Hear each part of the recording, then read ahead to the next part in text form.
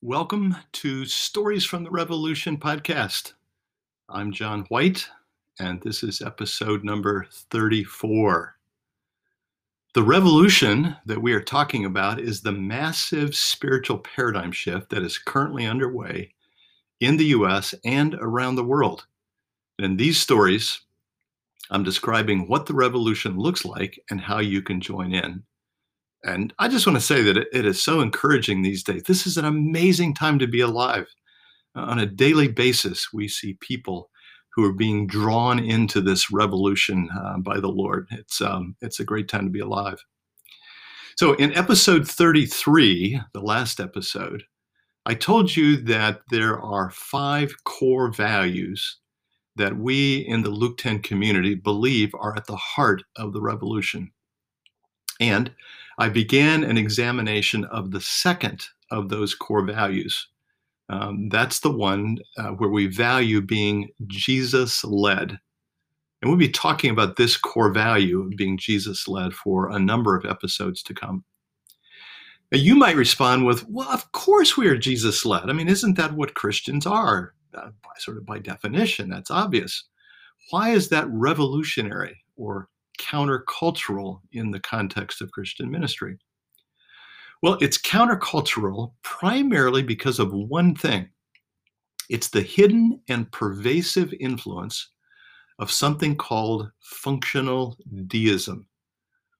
This is a term that I learned from one of my professors at Fuller Seminary, Dr. Charles Kraft. He said that functional deism is an insidious virus that has invaded much of the Christian world. In coming episodes, I'm going to be bringing that virus to light so we can examine it. You can see if it's relevant to your life and to your world. Dr. Kraft will be one of our main mentors in this examination. I'll talk about where functional deism came from, how it works, and I'll give you some examples of what it looks like. So think with me about this and see if you can begin to see if this virus has been at work in your world. Here's one example that I want to share with you. This is something that took place many years ago when I was in seminary, Fuller Seminary in the early 70s. Now, I wasn't aware of this at the time. I couldn't have named it. It's only in retrospect that I can now see what was going on. And you may say that took place a long time ago, but I think it's relevant for what's going on today. It illustrates this principle of functional or practicing deism. So what has occurred to me as I look back is that not one time during my 4 years of seminary did I ever experience one of my professors inviting us students to listen to Jesus about what he might want to say about a particular topic we were studying. Not once in 4 years did a professor stop class and say, let's take 5 minutes and ask Jesus what he wants us to know about this particular passage of Scripture, for instance. Now, these were some of the world's greatest evangelical scholars. I have no doubt that all of them loved God. I think if you asked them if they believed that Jesus was present, they would have said, yes, of course. But never once did they model or practice being Jesus-led in the present in class. We spent hundreds of hours studying about God, about the Bible, about the church. We were being trained to be pastors and church leaders. But the idea of developing an intimate conversational relationship with God was never even considered to be part of the curriculum. How in the world could that be? My professors, I'm sure, would have objected vigorously if somebody had called them deists. But in practice, this stealthy virus had invaded the culture of our seminary, and I think most seminaries. Of course, everybody believed that God was present. That was our theology. But they acted as though God wasn't present. That's the functional in the phrase functional deism. One Fuller professor who began to see these things clearly was Dr. Charles Kraft, who I've mentioned to you previously. In the 1980s, he went through what we would call a paradigm shift in this regard while he was a seminary professor. And I'll tell you that story in later episodes. But he explains all of this in his book, Christianity with Power, Your Worldview and Your Experience of the Supernatural. So I'm going to continue to quote from that book. Here's one quote that I think was really helpful. He says, "Though we evangelicals would contend that deism embodies an unacceptable, even heretical understanding of God's relation to the universe, I am afraid that we may have been infected. I have found altogether too much similarity between my own basic assumptions and those of deists." Now remember what a deist believes. They believe that there is some sort of a God who created everything, but now he is withdrawn, he's distant, and so an intimate conversational relationship with God is not possible. Kraft is saying that theologically that's heresy, but in practice, that's how he and other Christians, including seminary professors, that's how they operated. And as he said, we may have been infected. So Kraft goes on in this quote. He says, "We as evangelicals have maintained stoutly," I love that word, stoutly, "that God once did miraculous things." These are things recorded in the scripture. And God will again do such things at the close of the age. So we're talking about the past, we're talking about the future. But in the present day, however, Kraft says, we tend to believe that God has stopped talking and doing the incredible things that we read about in Scripture. Now we see God limiting himself to working through the Bible, which he says in parentheses is the inspired record of what God used to do. The speaking he used to do now comes indirectly through rationalistic reasoning in books, lectures, and sermons. That is such a powerful quote, I think. Now, there are many expressions of functional deism that we'll take a look at, but I'm going to suggest that perhaps the single most important expression of functional deism at work is the failure to simply ask Jesus what he wants to say about something. I love this little question. So, Jesus, what do you want us to know about? Fill in the blank. This passage of scripture, this ministry situation, this issue in my life, whatever it is. That is the failure to be Jesus-led. In this episode, I want to point out that learning to be Jesus-led follows naturally from understanding who Jesus is. There are many names ascribed to Jesus, but at his birth, there are a couple that stand out.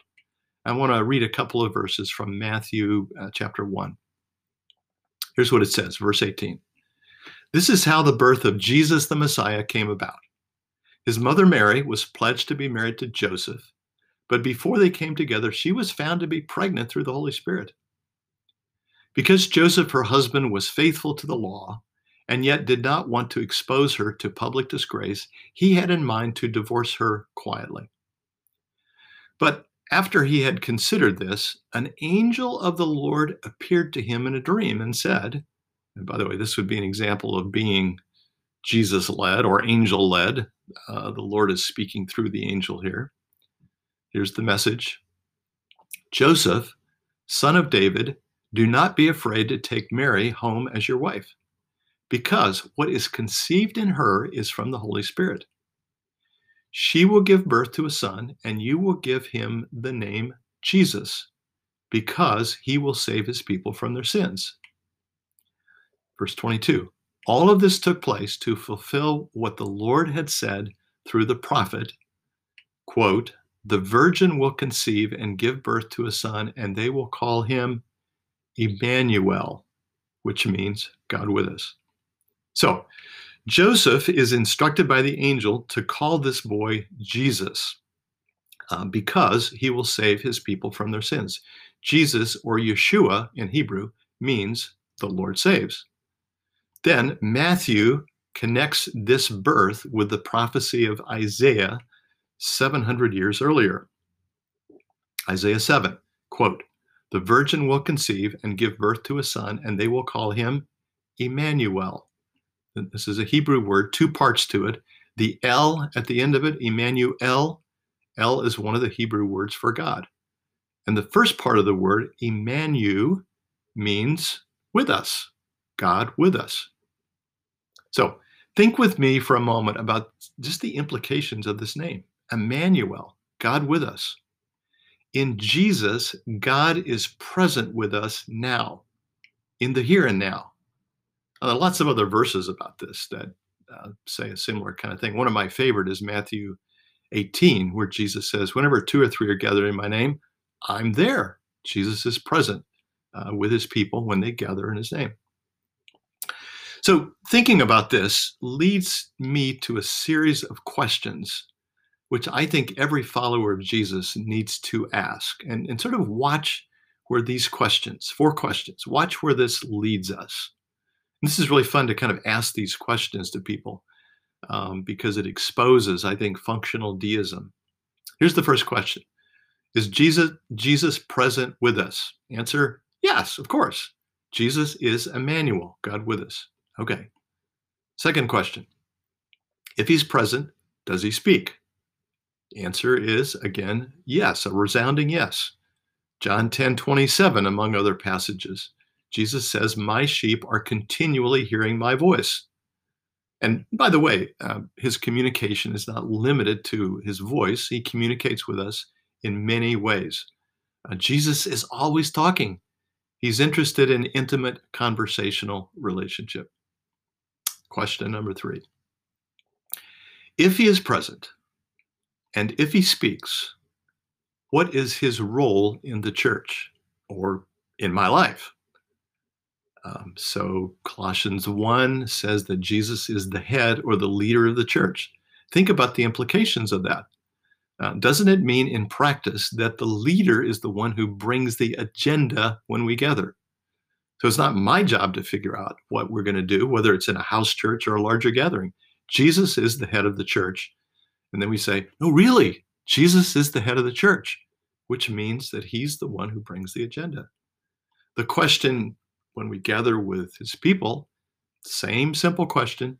So Jesus, what do you want to say to your church today? Shouldn't that be the question we're asking whenever we gather together? You see, in some ways, Bible study, and again, please understand me, I'm committed to Scripture, but Bible study, the record of what God is used to do, has in some ways taken the place of asking that question and of listening to what he wants to say to us. This sounds strange, please understand me, but in some cases, at least in my life, Bible study has actually been a form of functional deism. It keeps me from listening to Jesus today, makes me into an analytical approach to my relationship with the Lord. There's another passage, Matthew 16. Jesus says to Peter, on this rock, I will build my church and the gates of hell will not prevail against it. So it's his church, not mine. He's building it, not me. So the appropriate question is, so Jesus, how do you want to build your church today? That's what it means in practice, I think, to be Jesus-led. All right, this is the fourth question. If he's present, if he speaks, and if he's our leader, we could use the word teacher or as our coach, our Lord, doesn't it follow that our prime objective would be learning to be Jesus-led, learning to be Jesus-led myself and then teach other people? And so I think the answer is, of course it does. To be asking him repeatedly, what is it, Jesus, that you want us to know? What is it that you want us to do? This is why one of the prime objectives of our Church 101 course, and really all of our training in Luke 10, is to practice asking Jesus those questions and listening for his answers. That's what followers of Jesus do naturally, unless we have been, as Dr. Kraft wrote, unintentionally and unknowingly infected with functional deism. Going back to Dr. Kraft again, same quote.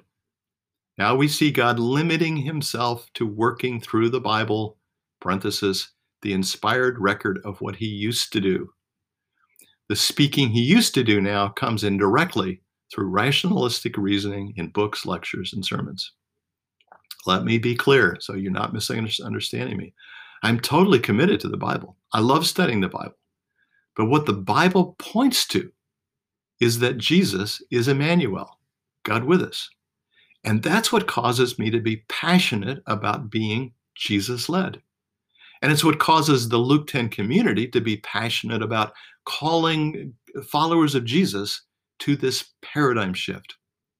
This is one of the core values that's at the heart of this revolution that we think is underway. Well, more to come on all of this in the next episode. For now, this is John White. I'm excited about the revolution that's underway. I hope you are. And I'm so glad that Jesus's identity is as Emmanuel. He is with us, and that identity, that value is being recovered, the practical outworking of it, that this is more than just a great song about Emmanuel. This is the practice of listening to the God who is with us, who is inviting us to continually hear his voice. We are invited to be Jesus-led. And I'm also excited to be on the journey with you.